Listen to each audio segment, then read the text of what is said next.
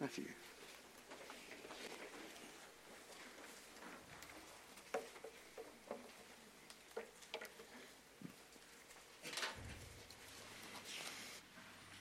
Well, welcome to Suad, Sunday evening with a difference. And this is where we all come together as a family and we study God's word together, a little bit more relaxed than next door. And so hopefully we'll go into Psalm 73 together and enjoy discovering some of the truths. But let me ask you a question. How many people here have been a Christian for 40 years? 40 years or more. Praise God. 30 years? 20? 15? 10? Right, now I'm going to stop there now. So, how many people here are not a Christian yet? Okay, I don't expect you to put a hand up for that. I would love you for you, but I'm not. Now, especially for those people who have been a Christian for 40 years, have you enjoyed being a Christian every day of those 40 years? Have you ever thought, they're getting away with something I can't do? Have you ever, in the middle of the winter, trying to push start your car, seen the person who's just bought their brand new Mercedes next door wheel spin the sludge up on you while you're trying to start your car, thinking, if I lived like him, I'd be a lot richer than me? Let me ask a little bit more serious question. Anybody had a medical diagnosis which is unfavourable and thought, how did Hugh Hefner get to 91 where I'm not even going to make 80? How did Robert Mugabe still go in at 95? How did Fidel Castro make his 90s? And here I am, living for the Lord, just trying to live a life that's pleasing, and I'm battling with the very simplest things. Even taking a lung of oxygen is painful for me. Because if you've never had those feelings, you probably have them to come, because they come from time to time. And you're not alone. Psalm 73 was written by Asaph. And as you go through Psalm 73, everybody quotes the bit at the end where Asaph has gone through his struggles and come out at the end, and he is victorious and he is strong. But they forget to get to verse 25, you've got to go through verse 3 to 11. So because it's a relaxing setting, I'm going to sit down now, put my feet up, kick the chair back, and let's look at Psalm 73 together. First thing I'd like to talk about a bit is who Asaph was. Asaph was not some noob Christian who had just been around the block for a Christian for 2 or 3 years. He was a worship leader of Israel. He was, you could say, an elder. He was one of the 3 most important worship leaders under King David. You remember when King David was dancing when the ark came back into Jerusalem? Asaph was one of the people who was orchestrating that worship. He was a very, very mature believer. And yet he writes the first half of this psalm. God used Asaph to write not just this psalm, but another, I can't remember now, 10, 15 psalms as you go into the 80s, the Psalm 83 to 89, a couple before 73. Asaph is used of God mightily. And yet today we're going to read about his darkest thoughts, where he actually thought at one stage, is it worth being a Christian? Well, of course, being a child of God, because this is an Old Testament. So technically, this is a song of wisdom. You can split up the Psalms into different ways. This will be classified as a song of wisdom, and a song of wisdom is one of the Psalms which people battle with an aspect of life, and usually they'll come out better for it. So that's what the psalm is today.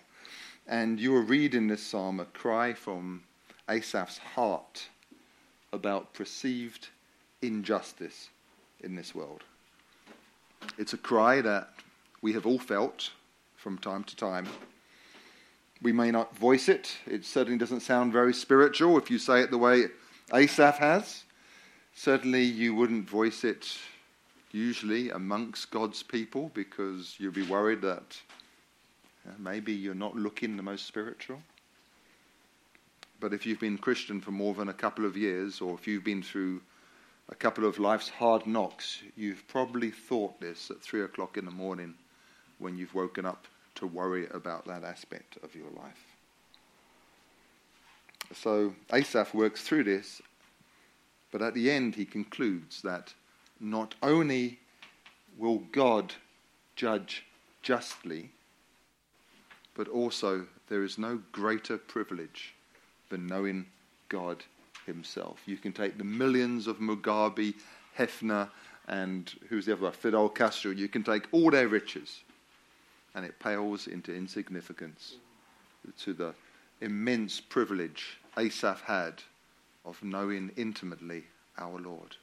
A privilege which is available to everybody who is a child of God through Christ. So, as part of the introduction, I'll just flip over on this page. If you've got one of these pages, just flip over to the front page with that calloused heart on it. There's a quote near the end, near the bottom of left-hand side from Corrie ten Boom. And a lot of you will know who Corrie is. Corrie ten Boom was incarcerated into a German concentration camp. And she said this, and it really is Asaph's conclusion. You may never know that Jesus is all you need until Jesus is all you have. As she watched her sister starve to death and die in that concentration camp. And there are some people in our congregation who now know in a very real and a very intimate way that Jesus is all they need. They might still have more than just Jesus, but in comparison to having Jesus, everything else fades. So the first part of this psalm I'd like to talk about is verses 3 to 12, and I call this Asaph's envious descent. And to open it up, I've given it away a bit with the title, but what was Asaph's problem in the first half of this psalm? What is his problem?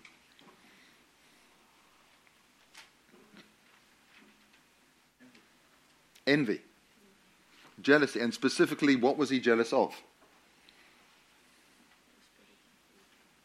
Sorry, Evelina? Prosperity of the wicked.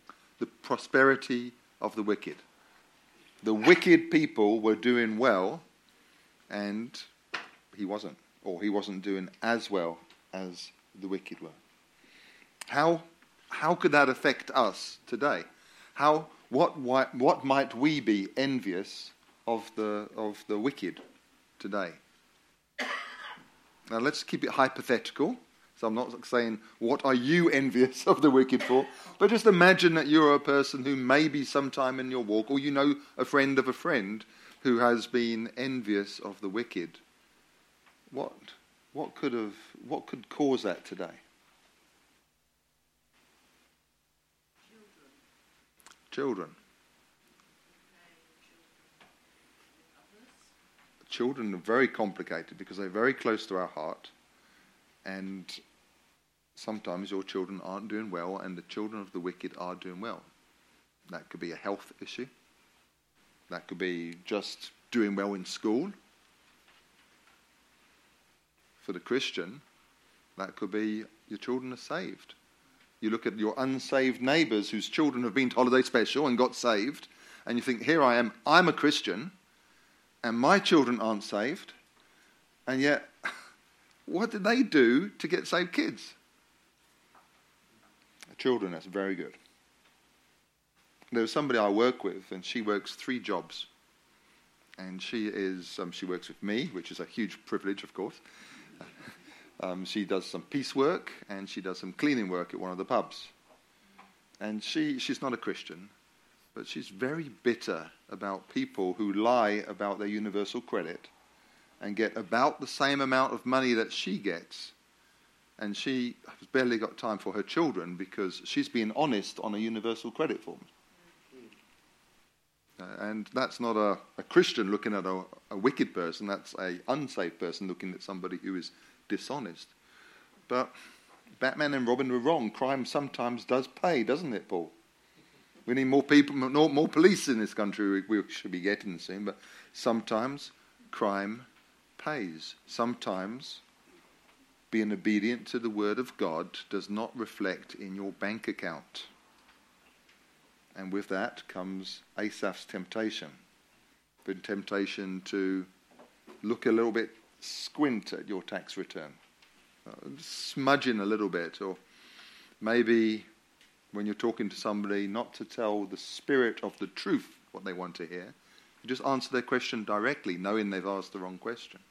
There are many ways that we've trained ourselves to be dishonest and keep a clear conscience. But as a child of God, your conscience isn't just programmed by man's morality. You have the Holy Spirit programming your conscience as well. And you know what you're doing under those circumstances is wrong. Getting back to our notes. Look how far the psalm writer, the worship leader of Israel, had sunk. Look at verse 13. Would somebody read verse 13 for me?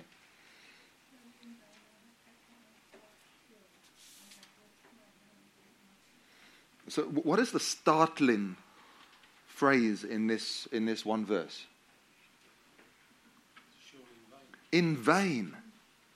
The worship, people, thousands of people, perhaps millions of people are looking to this worship leader of Israel, and in his heart, he's saying, surely it's meaningless that I have, what does it say, verse 13, that I've kept my heart pure and I've washed my hands in innocence. He's saying, living a godly life, surely it's not worth it. Surely the rich have demonstrated it time and time again. The immoral people have demonstrated time and time again that good guys come last. If you look at the quote on the right-hand side, just under Mr. Burns, you all know who Mr. Burns is, right? Mr. Burns is the illustration here of the wicked. I grew up in the 90s. I left England in the 90s, and the Simpsons were very big in the 90s, and there's Mr. Burns for you, one of the wicked. But underneath there's a quote by J.I. Packer, and if you've never read this book, Knowing God, it is probably one of the most tremendous books of the modern books of the Christian faith, Knowing God. And he writes this in chapter 3. Christians are not immune to the occasional spells of derangement when the power of temptation presses their minds out of shape. That's the negative, and the positive. And these, by God's mercy, do not last. He's just described Asaph here. His mind, because of temptation, a temptation of being envious of the riches and the prosperity and the health of the wicked, his mind has been pressed into some sort of derangement. And that derangement lasts about 15 verses. And by God's mercy, these derangements do not last. And we face the same danger that Asaph did when we allow the gaudy baubles of this world to blind us to the glory of God. Look at TV. What does this world look at? What does this envy at? I've never watched an episode of this, but I'm forced to listen to Radio 1 all day, okay? So apparently there's a program called Love Island. And you're smiling, and because you've heard about it, you obviously listen to Radio 1 as well. And it is incredible. It is the world looking at something, they're not getting something that they can't get, and they're envious at it. In South Africa, we had a program called Keeping Up with is it Kardashians or Kardashians? I'm not sure. I don't even understand why we would want to watch that program, other than the fact Asaph says we go through derangement, or J.I. Packer and Asaph says We have a derangement of our mind temporarily where we envy the rich and the famous who do whatever they want, wherever they want, with whomever they want. And as a Christian, when we start thinking like that, J.I. Packer would describe that as temporary derangement of our mind. So let's see what Asaph did about that. Okay, so if we look at the psalm, I'm moving on to letter C now. If we look at the psalm, where is the turning point in this psalm? Where would you see, where does the fog start to clear in Asaph's mind? The derangement start arranging itself again. Where would you see that? Verse 17. Definitely. I think somewhere in that white space between verse 16 and verse 17. By the time we get to verse 17, he seems to be on his ascent again. Verse 16, he might have plateaued a bit on verse 15, and we'll talk about that now. But verse 17, he's coming up out of it. And there is a form of restraining grace. And what I mean by that is God has put something in Asaph's life that has perhaps restrained his full expression of his doldrums is in, that you can see in verse 15. If you look very carefully, look at verse 15. Do you see something that's restraining him here? Now remember, this is an elder. This is a worship leader. The whole of Israel look up to this man. Do you see something in verse 15 that already indicates that there is a restraint on his life getting as low as it can? There is a conscience which is restraining, because he said, we've heard his heart, we've read about his heart from 3 through to 14. In verse 13, surely I've kept my heart pure and washed my hands in innocence. What would happen if the leader of the worship of Israel stood up in front of Israel and started singing this psalm and stopped there? He says in verse 15, if I had spoken out like that, I would have betrayed your children. And this is a leader. This is like Bob getting up and saying Christianity is not worth it. What would that do to our faith? Bob would never do that. Bob's human like us, and sometimes we go through and we get this temptation, and I suspect he's just like the rest of us, and he would have those momentarily glimpses of derangement like the rest of us. But he wouldn't stand up in front of us and tell us that, because it would destroy our faith to hear our leaders do that. There is a restraint on Asaph as a leader of Israel, that although he's thinking like this, there's a restraint for him to fully express himself, because he knows he's going to cause brothers to stumble. And I think that is a restraining grace we have. But then, as Dave said, we come to verse 17. And then he says, when I tried, verse 16, to understand this, it troubled me deeply until I entered the sanctuary of God. Trick question, where did he go? Where did he go, which was sanctuary of God? What was that, Carol? God's presence. God's presence, yes, that is the right answer. And that is how we take the application for today, that when we're going through these doldrums, we need to seek God's presence. But in the history of Israel, where did he go? Wrong answer, temple. Right answer, tabernacle. Remember, we're talking about David's contemporaries here at the moment. But it doesn't matter for our application here, because he went into the sanctuary, the place where you meet with God. And we have not got a tabernacle to meet with God. We have not got a glorious temple to meet with God. Well, we do, but he's human and God himself. What can we learn from Asaph? When you're going through this period of doubting your faith is even worth it, where will we understand this? Where do we need to go? Absolutely. Jesus is our temple. We need to commune with Jesus. We need to use the means of grace that God has put in our life so we can come into God's presence. Now, there's more than one way that we can experience the graces of God in our Christian walk. What can you name some? How do you come into the presence of God? Pray. Excellent answer. Okay, so praying will be one of the ways that we could enter the sanctuary, if you like, to use Asaph's song. How else? Fellowship. Praying, fellowshipping, and that will be small groups, that will be church, that will be these sort of evenings, might just be going around for dinner with somebody who's a Christian. What about praise? Praise. Individual praise, corporate praise. I thought the praise that John chose this morning really spoke to me in a very poignant way this morning. I felt closer to God this morning because of the words of the hymns. I'm a bit old-fashioned with my music, right? And I just loved. I felt closer to God. I felt close. I had entered into the sanctuary of God through the praise that we had. And this evening as well, it was beautiful. My brothers and my sisters and myself standing there worshipping God together. We are in the sanctuary together. Now let me ask you a question.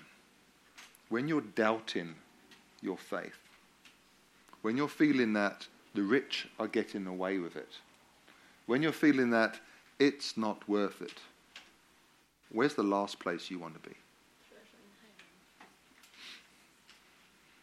The last place you want to be when you're going through that is the place you need to be. Your prayers feel like they're bouncing off the ceiling. Coming to church seems a huge chore, and those hymns were the words that you've sung, which were so beautiful 3 weeks ago. Just you're going through the motions, but nothing seems to be happening. The other means of grace we have, of course, is God's Word. We open our Bibles because we know we need to hear the Bibles, and nothing seems to come out of it. It just seems so difficult that when you're in that place, the means of grace that we have been given, fellowship, corporate worship, coming to church, prayer, reading our Bibles, how today in Flitwick Christians enter the sanctuary, just seems so difficult for us. But Asaph did it. Perhaps I'm reading into this psalm now. Perhaps because he was a mature believer. Perhaps because he is a worship leader of Israel. His habit kept him going through the motions. Until one day he was singing a song and those words came alive to him again. Or one day he was reading his scripture and the Holy Spirit penetrated his doldrums again. Let me get back to my notes. Okay, so the restraining grace Asaph felt was God's people. And he regained his perspective through God's presence. A little quote from somebody called Joseph Bailey. If anybody's seen the movie or read the book, The Gospel Blimp. No? You can probably YouTube it now. It's an old movie. But he wrote this. So it's to the right-hand side. Don't forget in the darkness what you learnt in the light. And that's talking to the situation where Asaph was. Do not forget what he knew as the worship leader of Israel. He knew these truths. What does it say in verse 1? Let's go back to the psalm. Verse 1. He starts, before he goes into, but as for me, my feet had also slipped. He said, surely God is good to Israel, to those who are pure in heart. Intellectually, he knew this. No matter how he was feeling at the time, he knew this to be a case. At the end of the psalm, but as for me, it is good to be near God. I have made the sovereign Lord my refuge. I tell of all your deeds. At the end, it's great. But he's gone for a journey to get there, and that journey is not a straight line. He had to go down that valley, the valley of the shadow of death. He had to meet God in that valley. I am with you. My rod and my staff will comfort you. And then he had to ascend back out of that valley before he could praise God again. Here's a question for you, which I don't want you to answer. Self-diagnosis. Are you currently suffering one of those occasional spells of derangement? If so, what can you learn from Asaph's struggle to help you in this situation? Okay, don't answer that now. If you answer that truthfully, it's probably too personal to share. But you're not alone. The worship leader of Israel has been where you are. I have been where you are. Every person who's been a Christian for probably more than a year at some stage has been where you are. Learn from the Psalms what you need to do to get out of that. Would somebody read... well, first of all, there's a quote from Matthew Henry on the left-hand side. And this is where Asaph starts climbing out of this pit. And he starts seeing that God is righteous and just, and the wicked will be judged. Matthew Henry says, the wicked were rather to be pitied than envied, for they were but ripening for ruin. I think these old dead guys say things pretty cool sometimes. Yeah. If somebody could go to... Has anybody got a Bible here? If so, would you read Proverbs 11, 3-6? Because Asaph's conclusion here, where he's climbing out of the pit and says, God will judge these people, is not unique to Asaph. Proverbs 11, verse 3-6.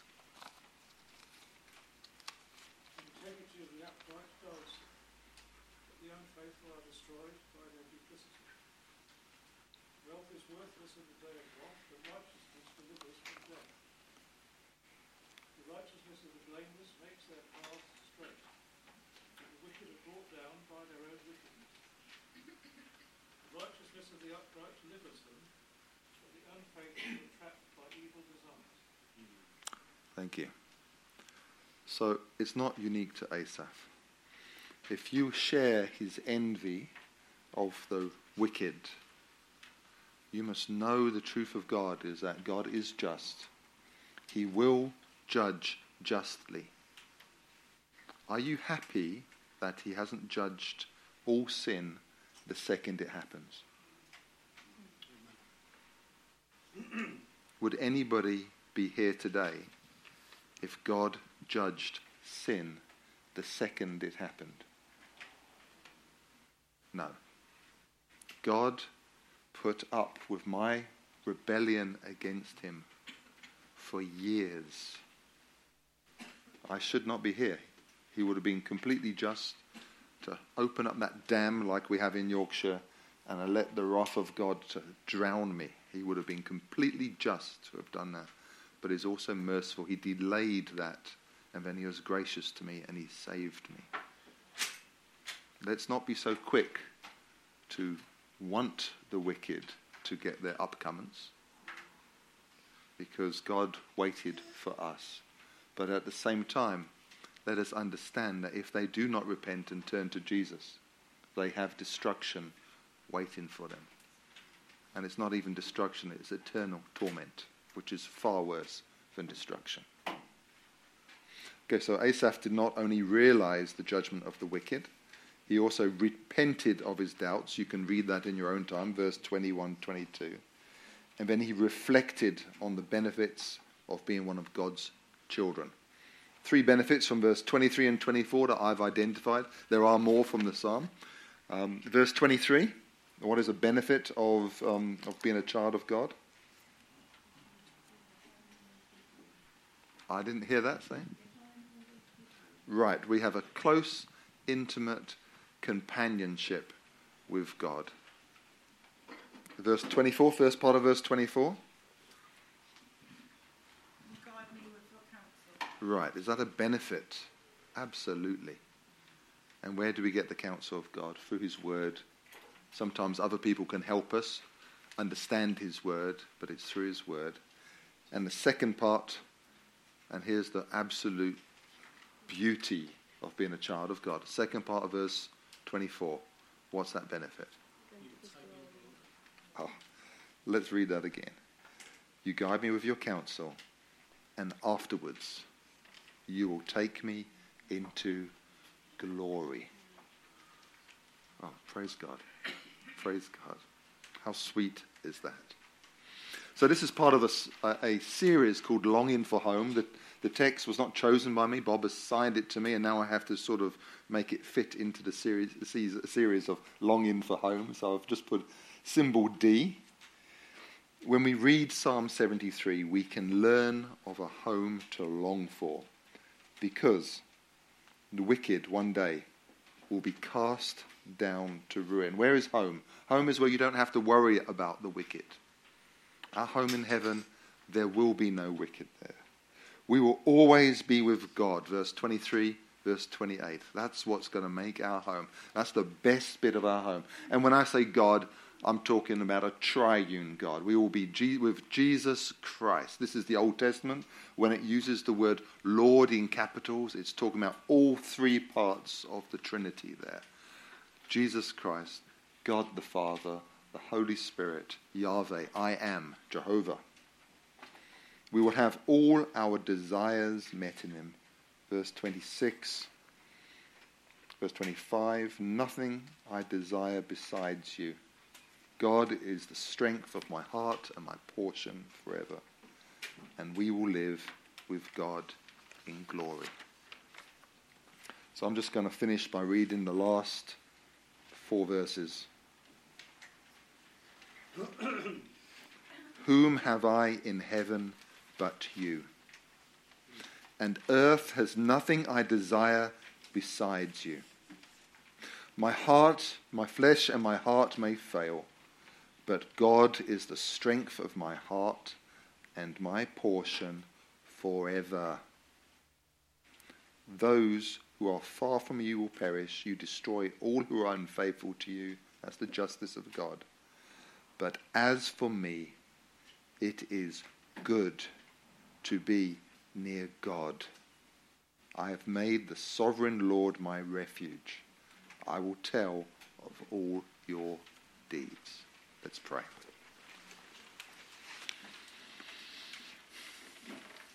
Heavenly Father,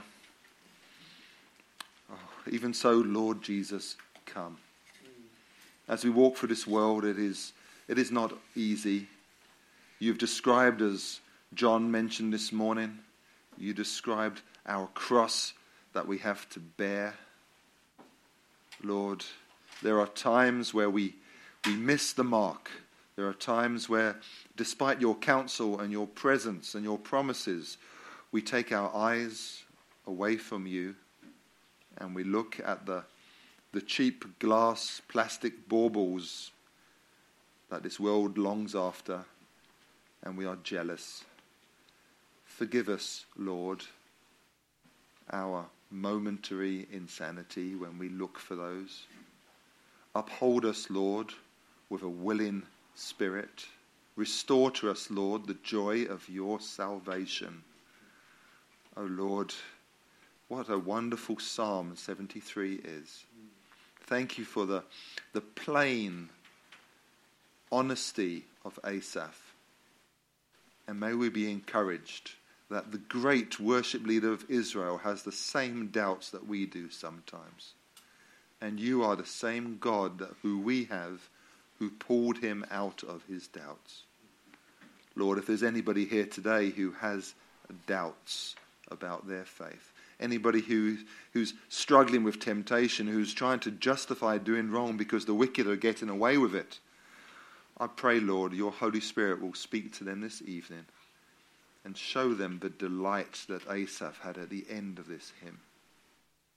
That if they just keep going on, that you will pick them up. You will take their feet out of the miry clay and stand them again on the rock of Jesus Christ. Lord, and those who are not going through it now, our time will come. Let us remember this psalm when that comes. This we pray in the name of your Son, Jesus. Amen. Amen. I'm going to ask Kevin now to lead us through the Lord's table.